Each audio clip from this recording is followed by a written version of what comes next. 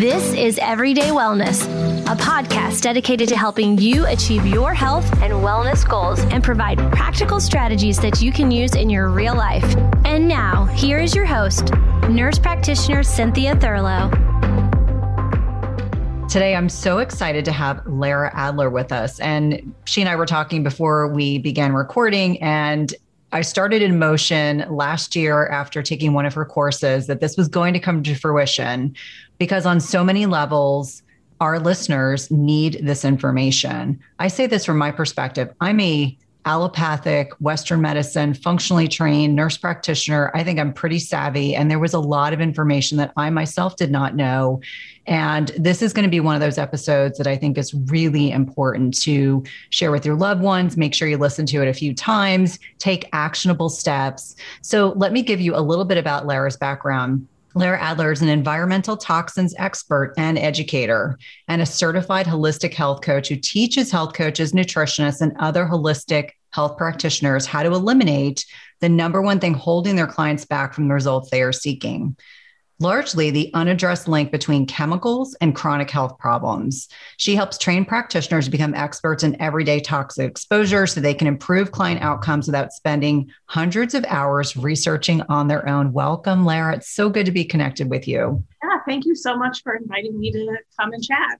Absolutely. So I think it's important for the listeners to have an idea of the scope of the issue. And I think people are oftentimes very surprised to learn that even though we're in the United States, and yes, we have these federal agencies that are designed to protect consumers, there's not a whole lot of protection going on. So let's kind of start, where from the beginning, like where the scope or the magnitude of the issue really stems from. I know that there's many reasons, but I think it's important for people to understand just from the perspective of what is designed to help us. And then, we need to go beyond what is currently available to be able to look even more closely at things we're exposed to in our personal care products, our environment, and our food. Yeah, I think the big misconception that people have, and understandably they have this, is that the federal government has policies in place that are protective and that products wouldn't be for sale in the marketplace if they weren't safe. Like that's just the general assumption that people have.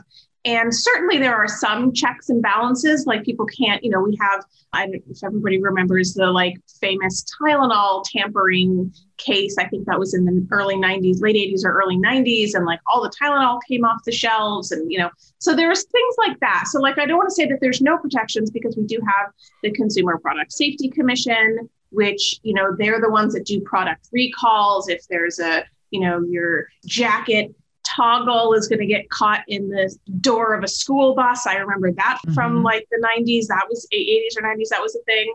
And so, or, lead paint in Thomas the Tank Engine toys. We do have some recall, but that's coming from just specifically the Consumer Product Safety Commission, and they're handling consumer products. They don't handle things like pesticides, herbicides, those kinds of sort of more widely used products and chemicals in the marketplace. So I think the first thing to understand is that in the United States, we have really weak policy that regulates chemicals in commerce. And if you talk to somebody from the chemical industry or manufacturing industry, they'll probably tell you the opposite, that regulations are too restrictive to do business. But that's just kind of the song that they sing because they're trying to defend their marketplace and their place in the marketplace and their ability to sell products and make profit. And so the reality is that we have industry is very heavily involved with government in the writing of the laws that ultimately protect industry over the consumer. And so, it takes us decades to pass legislation that's supposed to protect us. So we have the Toxic Substances Control Act, which was first passed in 1976, and it took 40 years, 4 decades, for that policy to get an update, to get a major update. And that happened in 2016. So it took 40 years. And the reason it took so long is because of industry influence and the sort of partisanship that kind of worked its way in. But this is a nonpartisan issue. Why? Because all people are exposed regardless of your political party. And yet it became a very heavily partisan issue. And so, if it's taking us 40 years to pass an update to our primary policy that regulates chemicals in commerce, not even all chemicals in commerce, just the chemicals that that agency oversees or that policy oversees, you can start to see what's happening in the marketplace we're not guaranteed safe products. We're not guaranteed to not be harmed by the products that we're encountering. And then certainly another layer into this, and this is an aspect that I just find fascinating and infuriating, is that, people look at the United States as being this very litigious society, right? Like if you don't like it, sue us, right? And so corporations bank on that mindset, right? That, if something is bad and something is harmful, like we'll find out real fast because people will sue us. But I don't know how many people that that have tried to go up against a large multinational billion-dollar company like a SC Johnson or Johnson & Johnson or whatever it is and win, right? And so companies know that the little guy isn't going to be victorious. They're not going to have the funds to actually go after them. And they rely on that to kind of keep things copacetic for them. And so I can probably spend an hour just talking about that kind of dynamic that we're in. But the bottom line is that chemicals are not required to be tested for safety prior to going to market. There are no strict requirements that say that. We have hundreds of thousands of chemicals in circulation globally. The vast majority of those have never been tested for safety, and certainly not the kind of safety testing that is reflective of our actual exposures, right? So there's safety testing data that exists for a small percentage, like 2%, if less, the chemicals in commerce. And even that data is not necessarily representative of the chronic low levels of exposure that people are experiencing every day. I think you described it best, this kind of Goldilocks effect that it's, this cumulative exposure. Like people will say, well, I'm a guy, I just use bar soap, I use shampoo, I brush my teeth, I use deodorant, I use 5 products a day, but it's the cumulative impact of all of those chemicals in each one of those products over time. Yeah. And I think for so many of us, we don't think about our skin as being an absorbent organ. We just think, I slather myself. As an organ. Exactly. We don't even think of it as an organ, but technically it is. It's the largest one that we have. And, I think a lot of people will toss out statements like everything you put on your skin is absorbed into your body. And that's certainly not true. Like there's plenty of products that are designed to sit on the surface of the skin. That's how makeup works, right? There are products that are designed to penetrate the skin. And then there's other, ingredients and products that aren't intended to go into the skin, but they do just because of their molecular size. And so, we don't absorb everything, but we do absorb a lot of chemicals and compounds that we put on our skin. And not all of that is bad, but in the cases where it is bad, like we should pay attention to that and we should explore that. And that's really the work that's happening in the field of environmental health that is starting to explore, like, what are the repercussions of, these chemicals showing up in people? And I think an interesting thing for people to understand is, like, we can't test chemicals directly on humans. That's not the way it works. There's ethical standards. Like, that's not how science research happens. We do, however, test on animals. And so in this realm where we're in a situation where we can't directly test chemicals and see, like, oh, what would happen if, like, a human being was exposed to this chemical every day for its life for 80 years? What would the impact be? We wouldn't do that ethically. B, nobody's committing to an 80-year longitudinal study, right? Like, that's not happening. And so we do rodent studies, and then we have to draw inferences between animal research and epidemiological data that is looking not for necessarily health effects, but they're looking for levels of chemicals and associations between chemical exposures and certain illnesses or outcomes, both positive and negative. And so we do see that when we look at that animal research and then look at the epidemiological research, we see a lot of parallels, and that gives us the data that we have or the information that we have to say, maybe we need to be approaching things differently in terms of our chemical regulation. But then we go back to the first part of the conversation, which is we're butting up against industry that's pushing really, really, really hard against any movement in that area. So I'm curious, was there something that occurred for you or a loved one that got you started on with a desire and an interest in this area? Because obviously, a lot of it can be very scientifically dense, as you're diving into this research and diving into especially epidemiological studies. This is not stuff you sit up with, late at night. I mean, you really do have to have all your mental faculties aligned to be able to absorb what you're reading.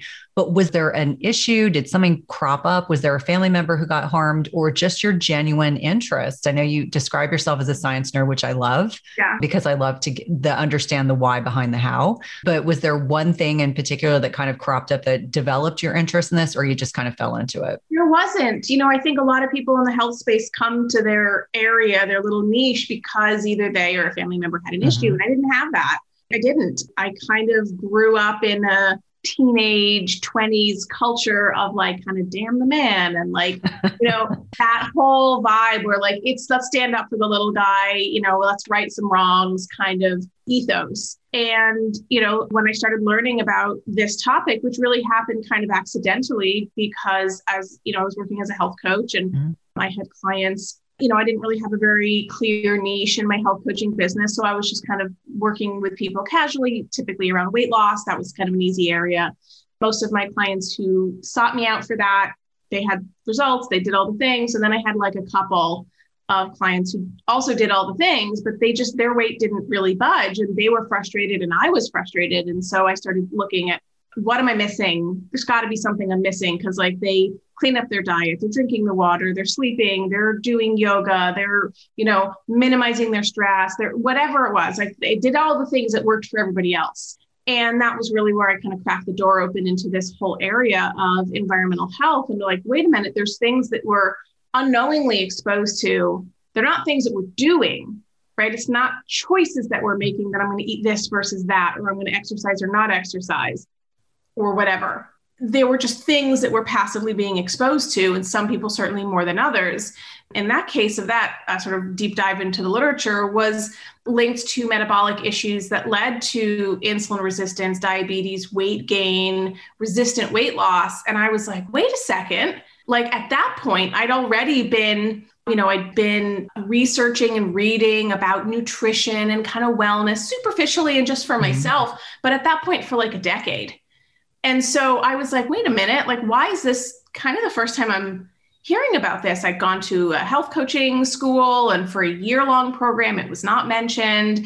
None of the practitioners that I spoke to knew anything about this. And so that kind of was unfolding. And then at the same time, my sister-in-law was pregnant with my niece. She's now 12. So that's always my yardstick for my measuring stick for how long I've been in this space.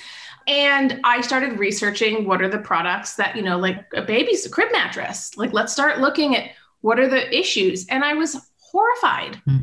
I was horrified at the chemicals that were being used in products for babies. And then the more that I started digging into just products for everybody, it was really this feeling of this is not okay. And it's not okay that people don't know about this, and not okay that people aren't actively talking about it, because the secrecy around it is what keeps it being perpetuated. It's what allows companies to get away with knowingly putting carcinogenic chemicals in products, putting chemicals that are known or even suspected to be reproductive toxins and toxic to our most vulnerable, which are infants and babies still in the womb. And so that, like, I just kept thinking, how do these people sleep at night? Like, what is wrong with people that they're so willing to put profits over people? And so it was that outrage, honestly, that really was the steam that moved this engine along. And I quickly realized that, like I said, all of the health professionals that I spoke to were like, I don't know anything about this, and I feel like I probably should. And so I spent 2 years really making sure that I understood, like doing all the research, going to all the conferences and lectures and symposiums and, talking to scientists and doing all the things that I knew that was in my skill set at the time to really understand this topic so that I could kind of spread the word to health professionals. And that's been happening since 2012. So, and what's great is that this dialogue has expanded so much in that time. Well, I'm so glad that you had, the circumstances that developed this passion and this interest. And I think there's a lot in what you stated that I want to unpack. There's a degree of cognitive dissonance. And for people that listen to this podcast or other podcasts that I've done or other people's podcasts or read things, sometimes it's very hard to understand that there are individuals in this country, other countries, it's not unique to the United States, that are more interested in profitability over safety. And so that's number one. I think number two, sometimes it's really hard to wrap your head around. So we're not suggesting anyone that's listening that you have to change everything you're doing right away. It could just be one thing from, if you take one little nugget from this podcast that you're ready to do, one little thing that has a huge impact.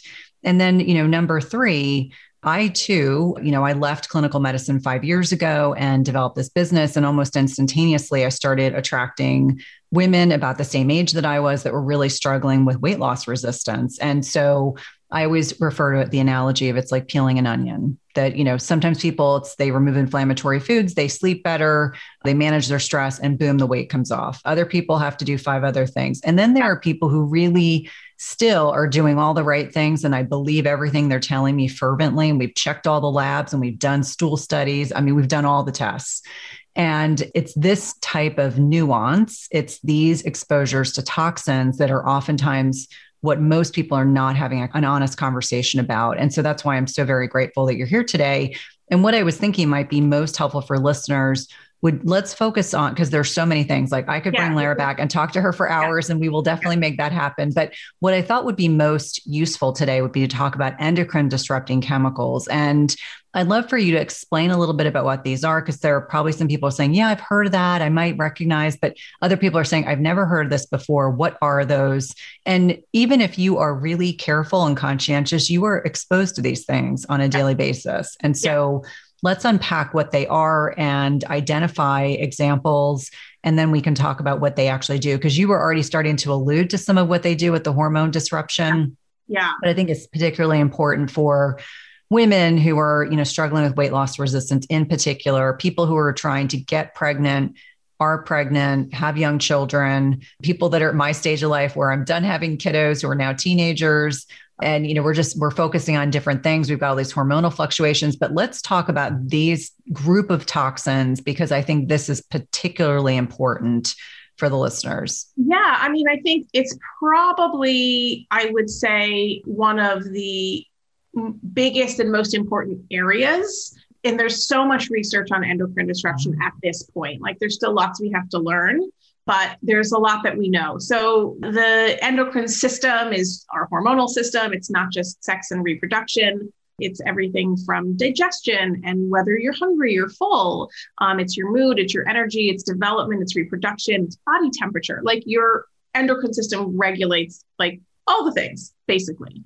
And so interference in that system, as kind of logically assume, is that it would cause some downstream problems there. And so this class of chemicals that it's known as endocrine disrupting chemicals, there's about 1,000 of them that are identified as known or suspected to be endocrine disruptors. My hunch is that number will balloon exponentially as we do more research. As I mentioned, we've only really started to examine a tiny fraction of the chemicals that are in commerce. In the United States, we like to say there's like 84,000 chemicals in commerce. We don't actually know that the accuracy of that number. We used to say that there was about 150,000 chemicals worldwide. A new analysis, I think that was published just this year, discovered that we're actually closer to 350,000 chemicals worldwide.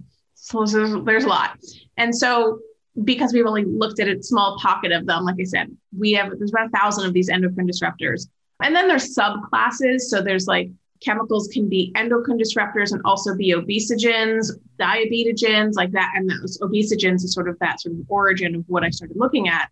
But these endocrine disrupting chemicals can block or mimic our natural hormones in our body, or can interfere with their synthesis or their metabolism. They're kind of like masquerading as our natural hormones, and they can turn on or turn off things in that body that maybe shouldn't have been turned on or shouldn't have been turned off, and then cause all these downstream effects. And, what's really challenging is, a single endocrine disruptor like BPA, which is one of the ones that people tend to be most familiar with. As I like to say, it has the most street cred because people see it, labels BPA free all the time.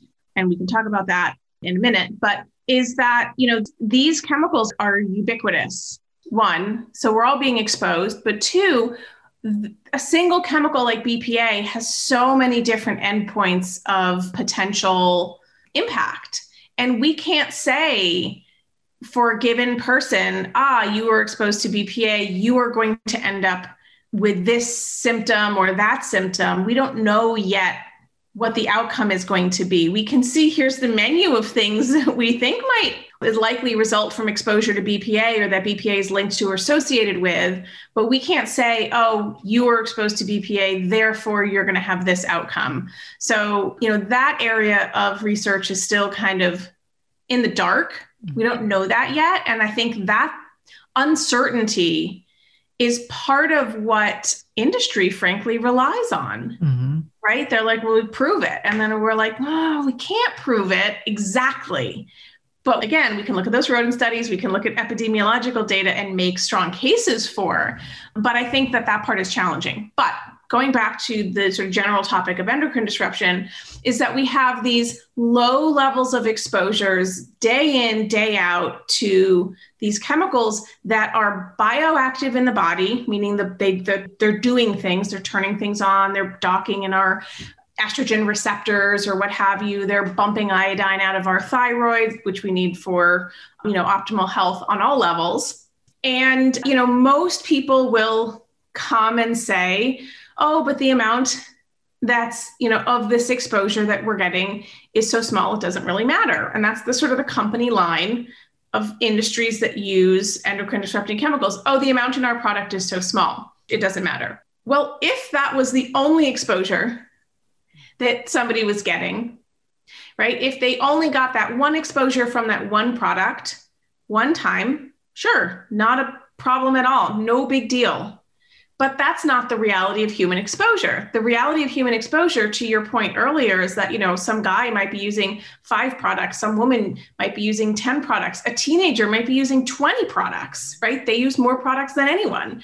And those are just personal care products, right? We're not looking at laundry detergent and household cleaners and home fragrances and whether or not you're driving with one of those Christmas tree air fresheners in your car, right? So we're not exposed to one single product. We are exposed to hundreds of products all day, every day. So that's sort of one point to keep in mind. The other point is that our body is naturally designed to be responsive to really minute levels of hormones in the human body.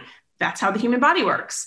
The hormones that course through our veins are doing so at extraordinarily low levels, like parts per trillion levels, really, really tiny.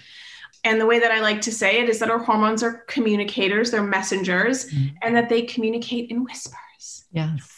Really quiet, really little amount, really, really, really little. And, you've ever either for people that have gone through puberty or have had children that have gone through puberty or gone through menopause, like they don't feel like insignificant. Those are not giant fluctuations. Those are relatively small fluctuations in hormones that cause these like major fluctuations in how we experience life during those times.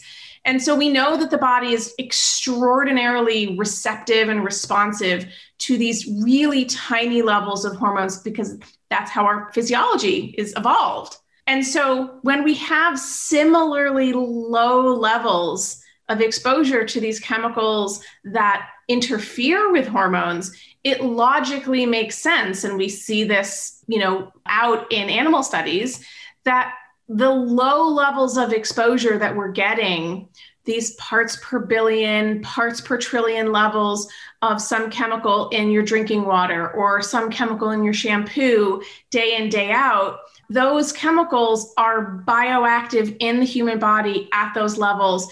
And the body can't tell the difference in a lot of cases between a molecule of, say, estradiol and a molecule of BPA because they're almost the same. And so this is where this idea that, endocrine disrupting chemicals are really concerning at all levels of the human lifespan.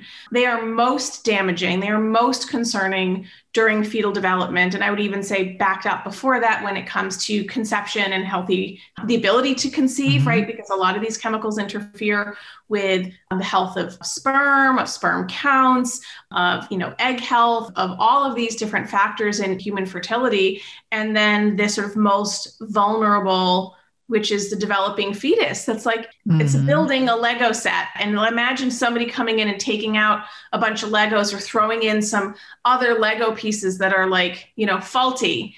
You can't undo that structure once it's built, faulty as it might be, because of this endocrine disruption. And so this really is the most vulnerable population. And what I think is fascinating and makes sense given disease rates that are happening in children right now.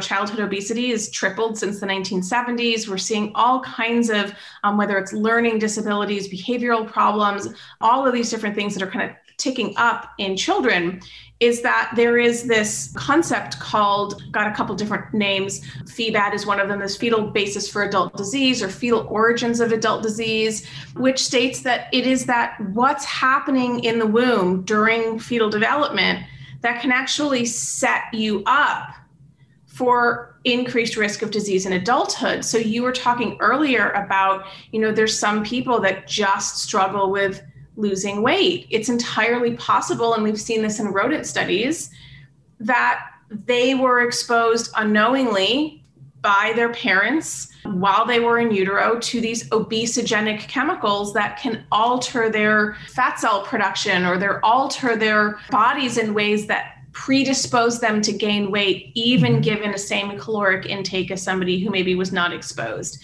And so that might explain some of those differences, why somebody can eat whatever they want and never gain a pound. And then you've got somebody who looks at something wrong and then they just, put on 5 or 10 pounds. But so that's sort of the gist with endocrine disruption, is that these small doses really matter, more so even than some of these large doses, which our toxicology field really looks at those high dose exposures. And so we can certainly talk about that end of the conversation as well. I've been using MitoPure for the last 2 years, and I've added this to my routine for multiple reasons. Number one, it's a foundational supplement for me and my family. It keeps things simple, and I know that I cannot get enough of urolithin A in my food to derive the same benefits. And if you're not familiarized with urolithin A, it's a signaling molecule, but it's also actively involved in anti-aging, energy production. And I take Timeline because of its remarkable healthy aging solution that activates key critical cellular pathways in my body. It's a total game changer for healthy aging. I alternate between using the soft gels and powder depending on whether or not I'm traveling. And we know that restoring cellular energy is a key to enduring health. And this is concluded in a recent publication in Nature Metabolism, which is a top scientific journal, identifying that newly energized cells may provide many more years of healthy life to people. Yet as we age, we know that cellular energy production naturally declines and reduces our prospects of optimal health and longevity. That's the great thing about Timeline, is you can restore cellular energy and support healthy aging. I've noticed the biggest improvements in my energy and sleep levels. We know that Timeline is clinically shown to give our cellular energy generators, the mitochondria, new power. And when taken daily, it replaces aging mitochondria, so it upregulates mitophagy and rebuilds new ones, or mitogenesis. Timeline is the only nutrient that can do what it does. So Timeline renews your cells to a more powerful state. My listeners can get 10% off your first order at timeline.com/Cynthia. That's 10% off at timeline.com/Cynthia. I know you're going to love this product.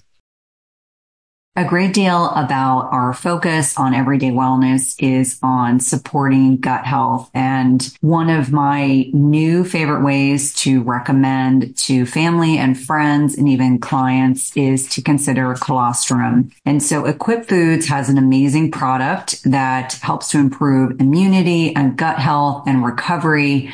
And each scoop contains grass-fed, pasture-raised, antibiotic-free colostrum. And if you're wondering what colostrum is, it's a nutritional powerhouse that serves as the first source of nutrition for mammals in nature. It's been shown to enhance immune function, gut health, and recovery with vital nutrients such as lactoferrin, growth factors, and proline-rich polypeptides. Colostrum is a natural milk-like fluid produced by mammals immediately following delivery of the newborn. And while colostrum is a dairy product, it does not contain milk or lactose. So most people with lactose intolerance usually find colostrum very easily digestible and beneficial to gut health. You can use 1 scoop a day. You can mix it in things like coffee or mix it in shakes or even yogurt, or even some of your baked food recipes. As I mentioned, has a lot of health benefits, including research demonstrating the improvement in a reduction in inflammation, promoting good gut flora, and supporting restoring leaky gut to normal permeability. And what I love best is that Equip Foods is very ethically focused. Their cows are humanely raised and ethically treated, and cows produce an excess of colostrum when nursing. So only after their babies get what they need are they able to source the excess colostrum for use in their products.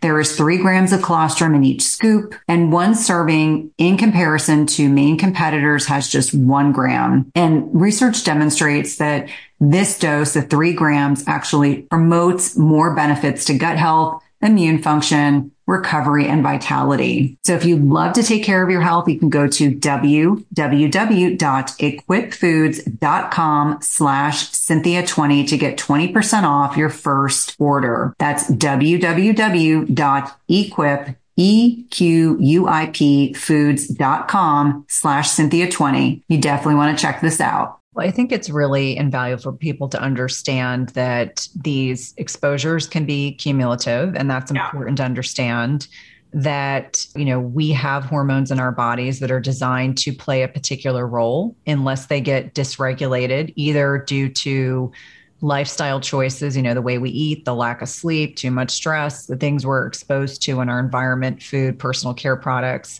And so there can be a lot of information. And I love that you kind of touched on the epigenetics. So obviously things that we're exposed to through our parents, during my nutrition training, we talked about Pottinger's cats, meaning, if you're looking at generations or lineages of certain cats, and people are going to say, why are you talking about cats? And the point is that there were certain phenotypes of cats that the healthy cats, were derived from, cats that ate a particular type of diet, more nutrient dense, and then other cats who ended up having a lot of health problems who ate very differently. And so there's so many variables that impact how we're able to be flexible with our health or our weight. I also think about, there's lots of studies, as I know, about just the changes in bacteria in our gut can impact how many calories will be broken down and utilized. And so there's on so many levels, I use the term multifactorial, so many reasons why this can happen. But you mentioned and touched on BPA. And I think about my biggest association with BPA when I had younger kids, it was with bottles because bottles. And it was BPA free, which I later learned is crap and garbage anyway. It's not any better. But I also think about receipts. Every day you go to the store and you get a receipt, and 99.9% of the time I say, no, thank you, unless I genuinely need it. And then I have a little plastic bag, which isn't ideal, but then I don't have to touch it. And then if I need to scan it, it's scanned. But what are some of the other more common obesogens that you can think of? I always think about phthalates, which is spelled no one ever spells that word right. I jokingly say it's if they could have just spelled it with an F and not a PH. Would have been a little bit easy. PHTH. What other words start PHTH? Mm-hmm. Yeah. So BPA certainly is a big one. It's one of the most common chemicals in the marketplace. Mm-hmm. It's expected that 93% of the population has BPA metabolites in their body at any given time. And, and I'll continue down on that list, but I'll pause here and say, and this is true for phthalates as well, is that some of these chemicals that we're exposed to they're non-persistent. They don't build up in the body. We might be exposed to them a lot, but they don't build up in the body. So there's other chemicals like lead, which deposits in our bone. That's a lifetime store of lead in our bones. There's, PCBs, dioxins. There's these fat-soluble, persistent chemicals that are really, really hard for the body to get rid of. Those are problematic on a whole nother level. But these non-persistent chemicals like BPA, like phthalates, like organophosphate pesticides, that's another one that we can talk about. These are non-persistent chemicals. And so the body knows how to metabolize them pretty well and breaks them down, and you pee them out. And so some people are like, oh, well, that's the body doing what it's supposed to do, which is great. It's true. And the short amount of time that these chemicals are in the body, they can still have an effect, a negative effect, right? So they can come in, flip a bunch of switches, and then peace out of the body. So they're problematic on their way in and on their way out. But what that tells us in terms of their short transit time is that when we reduce exposures, right, we can actually have a meaningful impact on the long-term levels of these chemicals in our bodies to some degree. And so I like to preface this because, it's a little overwhelming for people when they learn about this stuff. So there is a sort of light at the end of the tunnel.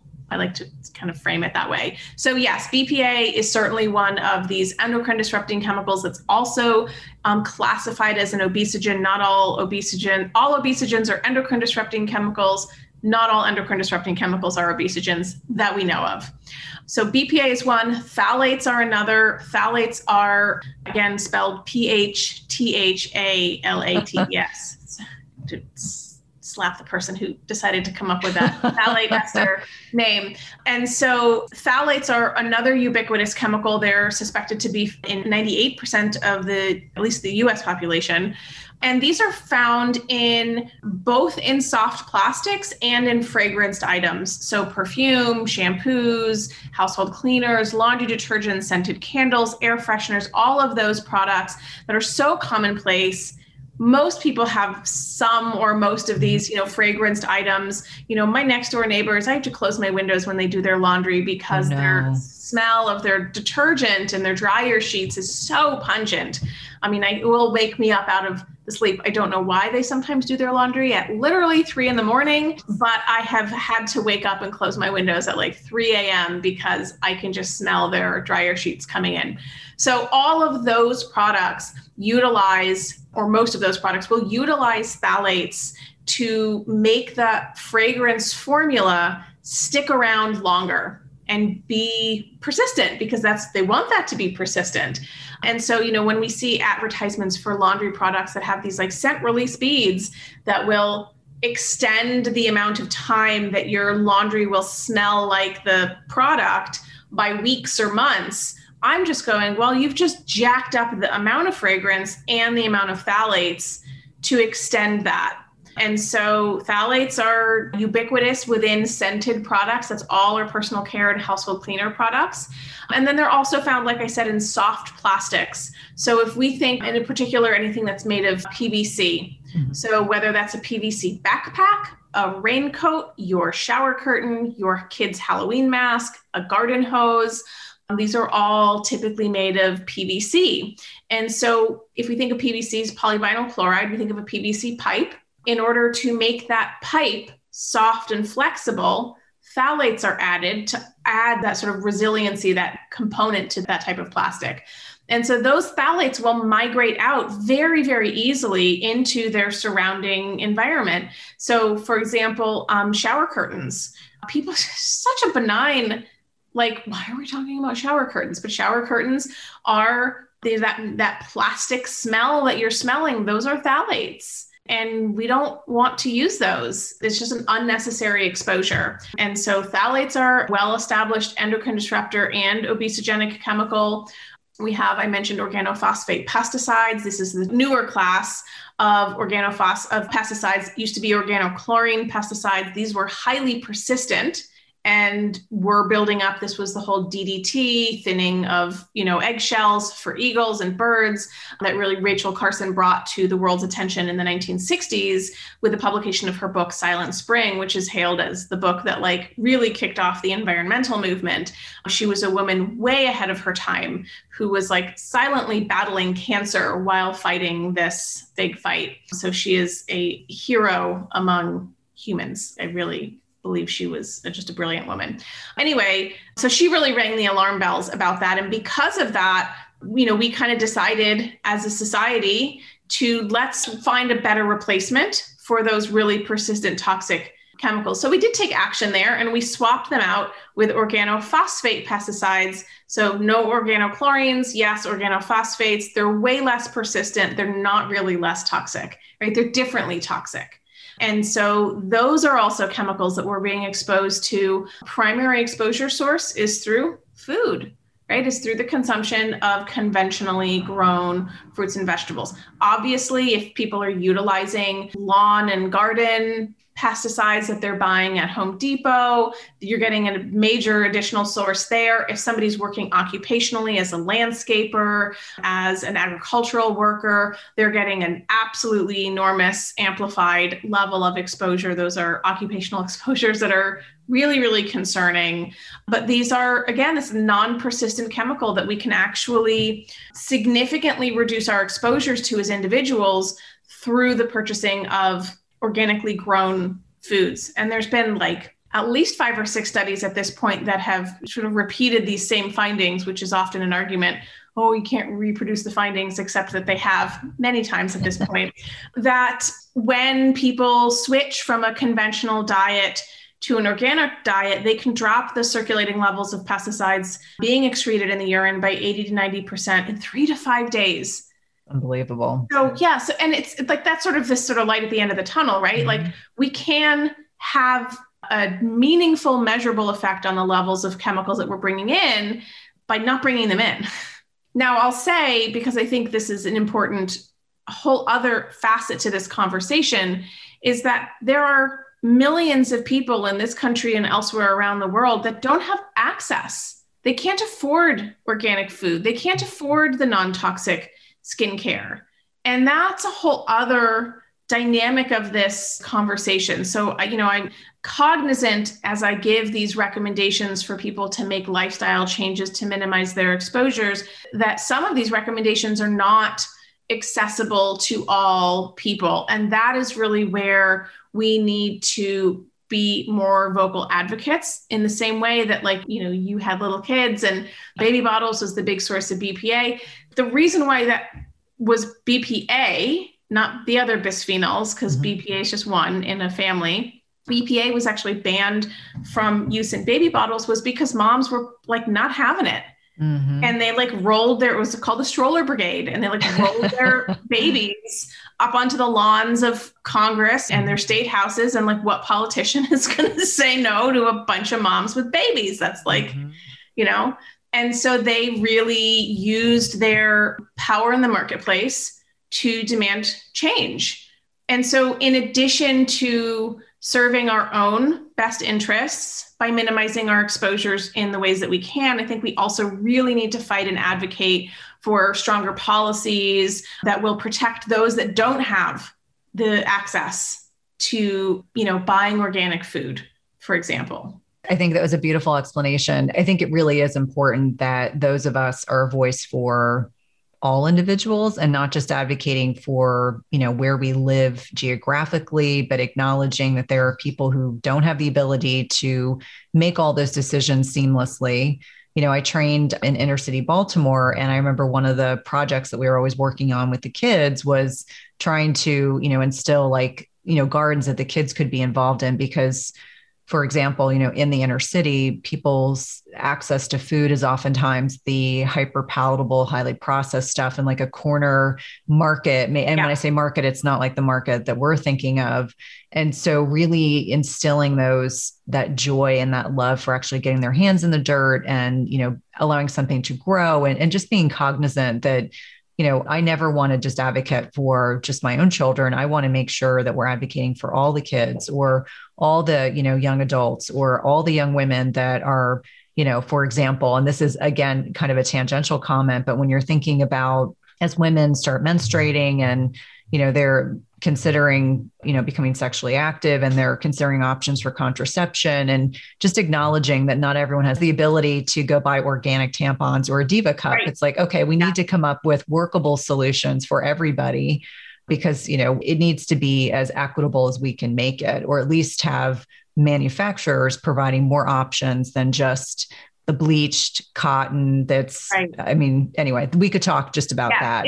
Yes, that's a whole other facet that I think is important. And going back to the pesticides, right? So doing our best to minimize our exposures there. I mean, there's so many other areas of exposure to these endocrine disrupting chemicals. And in an attempt to kind of make at least the parts of this conversation as equitable as possible, is the lens that I really am looking more closely through is getting people to start where it's free and where it's easy. Like that's kind of my tag in this, or the way in which I want people to approach this is, it's not about, like you said, it's not about going in and like getting rid of everything all at once. It's not about like throwing out your furniture and ripping up your flooring and like doing a home remodel. Like that's not what we're talking about here. We're talking about making small but meaningful changes lifestyle wise that can help to lower. You're never going to eliminate your toxic exposure. We've long passed that point. We can't do that, but we can minimize it in meaningful ways. And I'll give you an example of in meaningful ways. So in research around fertility, where they're looking at levels of chemicals like BPA and phthalates in women that are undergoing IVF treatments, the women that had the highest levels of exposure to, say, for example, phthalates, were significantly affected by or had lower fertility rates. And the women that had the lowest levels, not none, just the lowest levels, didn't have those same fertility hurdles that women with a higher level. So our goal is not zero, our goal is less. That's our goal. And so I thought that specific research kind of shines a light on the reality. We're not looking for zero. We're just looking to get as low as we can, because that's where we can kind of start to see a positive impact. And so we want to start with the things that are free and easy that everybody can do. And so the first of those things for me is always just ditch, just throw out, just donate it, just throw it out. The scented candles, the air fresheners, the reed diffusers, the plugins, the Febreze, home air freshener products, those are all filled with phthalates. They're also filled with other chemicals, VOCs, things like benzenes, which are carcinogenic. And they're significant indoor air pollutants. And so just don't buy them. This can be challenging because people they're so attached to their home fragrances and their scents. And I get that can be challenging, but I encourage people strongly to just start minimizing it and then go without. Even if the scented candle isn't being burned, if you can smell it, it's entering your body. The fastest way for a chemical to enter your body outside of injection is via inhalation. It goes right into your bloodstream. So let's focus on those ones that we're inhaling. And on the same token, the next thing that people can do that's free and easy is open your windows, right? So we build our homes to be really energy efficient, which is great from a energy standpoint, but it's terrible from an indoor air quality standpoint. And that really took place in the 1970s. That started being a build trend in the 1970s because we had the OPEC oil embargo. So everything all of a sudden became about energy efficiency. And then our homes started to be built really, really airtight. And what that means, or the impact that has is, most of the materials that we bring into our homes, off-gas chemicals, your floors, the paint on your walls, your furniture, especially if it's that cheaper particle board, MDF furniture. Our kitchen cabinets are often made of this stuff. Our, flooring is vinyl or laminate flooring, and all of these materials, not even factoring in the scented candles and the air fresheners, are off-gassing. And if our homes are really airtight, then we're trapping all those chemicals in. So, and we know this, the EPA has found that indoor air is actually 2 to 5 times worse than outdoor air. And it can go up to 100 times worse, especially if somebody's doing a renovation or they're painting. That indoor air quality, technically, if it was a workplace, would violate OSHA standards in a lot of cases, right? And so, but there's nobody that regulates indoor air because it's individual private property. And so opening your windows is a great way to just kind of let that stuff out and get some fresh air in. Even if you're in a city that has air pollution problems, you don't have to leave them open all day, 10 minutes a day, it's fine. So opening your windows, taking off your shoes when you come in the door, really simple. Anybody can do this. We're not just trying to avoid like the dog poop that we may have stepped on, but if we went to the park or if your neighbors are using pesticides on their lawn, you are tracking that into your house. If you have carpets in your house, then those carpets are kind of trapping all those things.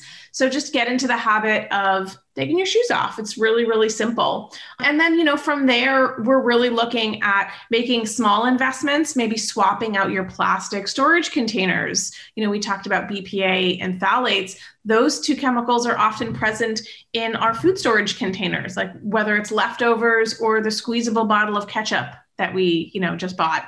So we want to start really minimizing plastic, and especially plastic in the microwave. Like we just don't do that. Move it into a glass bowl or a plate, ceramic plate, and stick it in the microwave if you're going to use that, but don't microwave in plastic. So that's another simple thing that people can do to minimize their exposures to some of these endocrine disrupting chemicals, these obesogenic chemicals.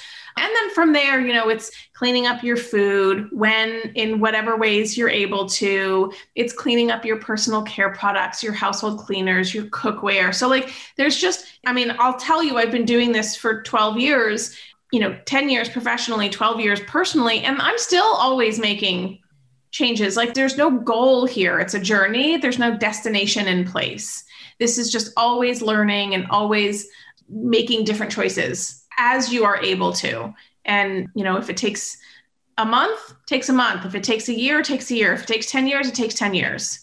Mighty Maca is a superfood drink mix full of 30 plus natural ingredients, and it was formulated by Dr. Anna Cabeca during her healing journey. Mighty Maca Plus ingredients, which include nourishing ingredients like organic maca powder, turmeric, quercetin, broccoli, parsley, trans resveratrol, pomegranate extract, and more, were carefully selected for immune support, to sustain energy, provide mental clarity, and improve recovery. It also tastes delicious. It supports healthy detoxification and alkalinity in the body, balances hormones, fights free radicals, and neutralizes lactic acid, all while increasing your energy and vitality. It helps improve your digestion and reignites your libido. It's a powerful superfood drink mix that needs to be part of your daily routine. And Dr. Anna is offering my listeners 10% off your first purchase by using the link dranna.com/Cynthia. That's 10% off your first purchase by using the link dranna.com/Cynthia. It's delicious and nutritious. Americans spend an average of 90% of their time indoors and take about 20,000 breaths a day. The indoor air that we breathe is 2 to 5 times more polluted than outdoor air, and in some circumstances up to 100 times more polluted, according to the EPA. And did you know that air pollution is responsible for nearly 7 million premature deaths globally? So what's the solution? I want to introduce you to a product by Air Doctor that has captured the attention of established media outlets like CNN, ABC, and more. Air Doctor filters out 99.99% of dangerous contaminants so that your lungs don't have to. This includes pollutants such as allergens, pollen, pet dander, dust mites, mold spores, and even bacteria and viruses that have the potential to go on and make us sick. Air Doctor comes with a 30-day, breathe easy, money-back guarantee. So if you don't love it, just send it back for a refund minus shipping. Head to airdoctorpro.com and use code Cynthia. You'll receive up to $300 off air purifiers. Exclusive to podcast customers, you will also receive a free 3-year warranty on any unit, which is an additional $84 in value. Look at the special offer by going to airdoctorpro.com and use promo code Cynthia. I absolutely love my air filters. They're an integral component to ensuring that the air that my family breathes in our home is as safe as possible. I think that's kind of slow and steady message is important for people to understand. I know that when I went from, I thought I ate a pretty good diet to getting more conscientious about the foods I was eating, and obviously the foods I was cooking and bringing home, I adapted much more easily than my husband did. Now he's fully on board, but there were definitely specific things. I'll give you an example. Seed oils was one of the things that my husband, he had to like read about it, go do the research. And as an engineer, then he was like, okay, checkbox, I can commit to that. One thing in our house, and I'm sure it's probably no different than anyone else's, we have no nonstick pans anymore, but I know that that was really hard for my husband who likes to make omelets and wants to flip the omelet, wants to do all these fancy things when he makes said omelet. Nonstick cookware, I think we've all been conditioned that this is like ease of use, which of course it is. But I think what many people don't realize, and again, this is but one example, the nonstick surface you end up actually ingesting. So as it's breaking down, you're ingesting those chemicals into your own body, which is disgusting. It's like, oh, the nonstick surface is worn off. I'm like, oh, it's because we've been eating it.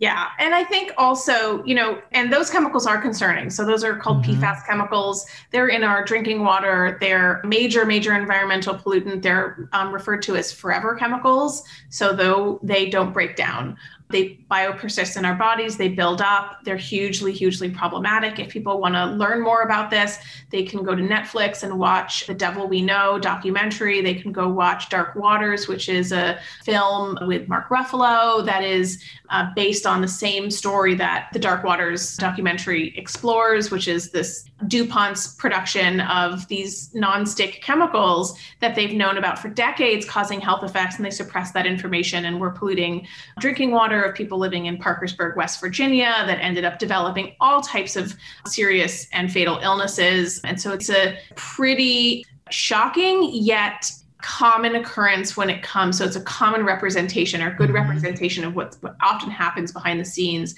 when we're looking at chemicals and their health effects and the lengths that industries will go to protect their profits over people. Yeah. So it's a real eye opener. But those PFAS chemicals, like, yes, I never advocate for nonstick cookware. I think it's a hard no for me. And nonstick cookware is not actually our most significant source of exposure to those chemicals.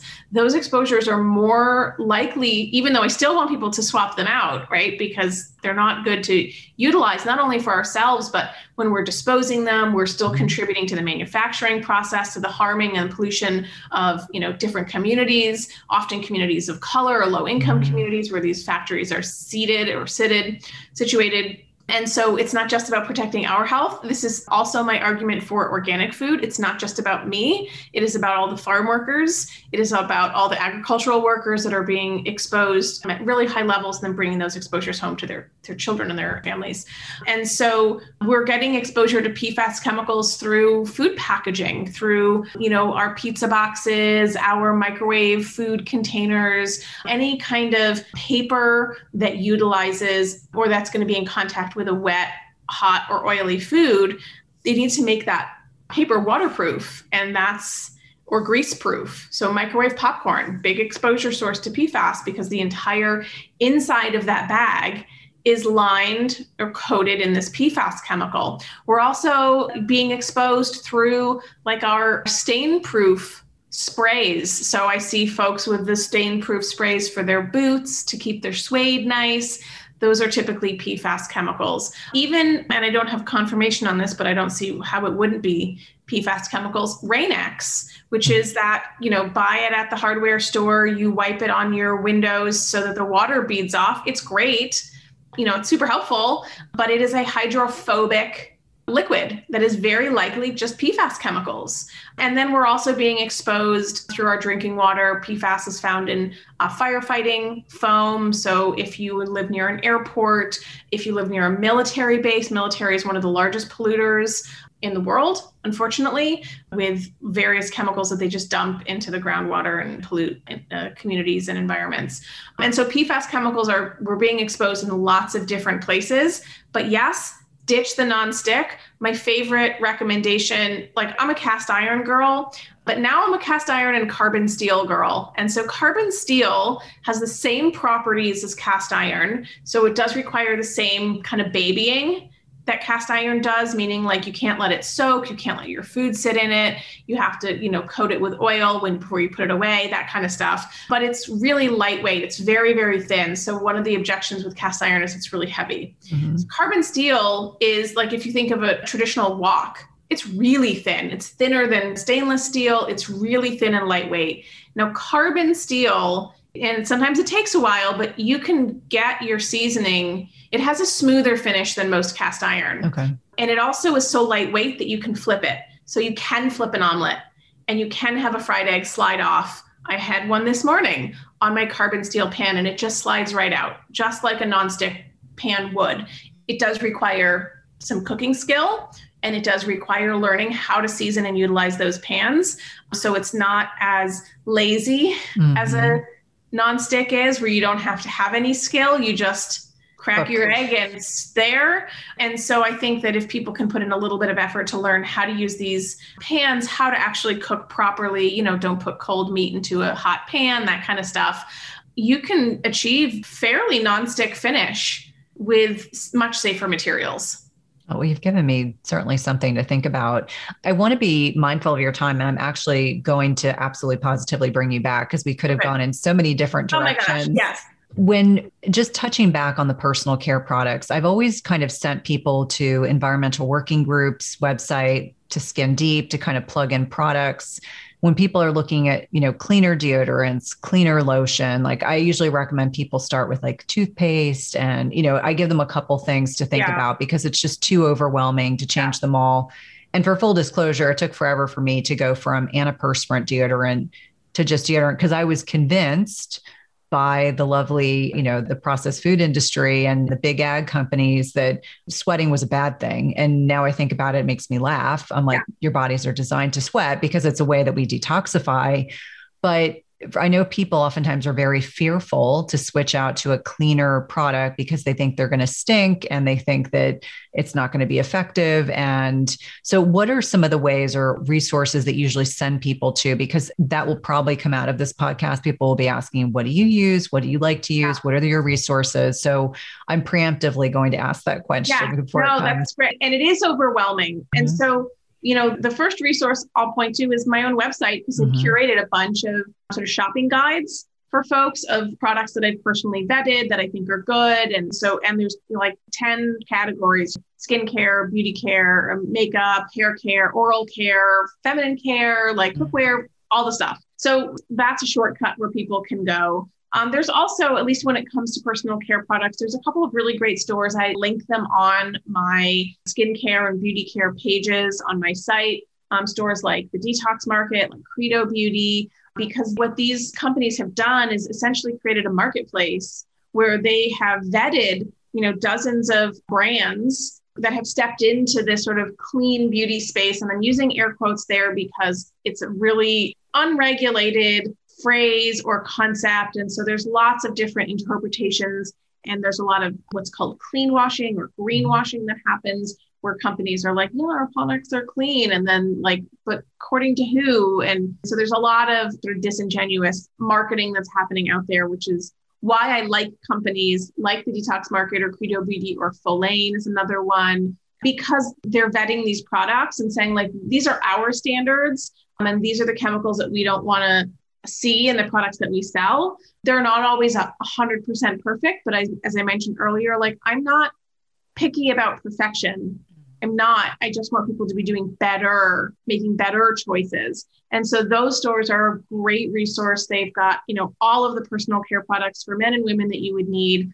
And that's really where I tend to point people. I don't actually tend to point people to the environmental working groups databases because I think most people truly find them to be overwhelming. And while you might find products there, you won't find those products in a store, right? So then you have to go through all of these hoops to jump through to be like, well, I found a product that's great. And but now I have to figure out where to buy it. And well, maybe they don't sell direct. And well, they're not at my local co-op or my local health food store. So now I'm back to square one, right? And so I think, and they've kind of worked their way out because they've got the EWG verified. That's sort of the same concept as Detox Market. So there are resources out there. I think those are, the ones that I mentioned. People can hop over to my website if they just want the shortcut. Here's the basics that I think, people need. But I don't want people to feel overwhelmed because when people are overwhelmed, they don't do anything, right? They're kind of frozen in action. And, even if the action is small, like I said, if it's ditching the scented products in your home, if it's opening your windows, just start there. And then if you're at the place where your deodorant or antiperspirant runs out and you need to buy a new one. Then you can switch to a better product. You don't have to go and throw out the products that you have. That's money that you spent. You can utilize them. If you feel like throwing them out, great. But otherwise, just use them up. And then when you're ready to replace them, you can go to one of those resources and say, let me try this deodorant, or let me try that line of shampoo, see how they do. And keep in mind, and I think this is a challenge for a lot of people, especially when it comes to deodorants and hair care specifically, is like everyone's body chemistry is different. So like not every product is going to work the same for every person. And the same thing with hair. Everybody's hair is different. Is it oily? Is it dry? Is it textured? Is it straight? Like, what's the climate that you live in? And so the one shampoo product isn't going to work for anybody. And I have tried some bad shampoos, like real bad shampoos. Companies send me products all the time to try. And I'm like, sure, great. And there's, been a handful where I'm like, yeah, I can't, I'm sorry. It just didn't work for me. And it might work for other people, but it was a no for me. So like there is an experimentation process when you're looking to swap out particularly personal care products until you find the one that works for you. So I think prefacing that for people going in, I don't want them to try one product and be like, this doesn't work. Yeah. And I think the emphasis on bioindividuality, acknowledging that we all are very unique individuals.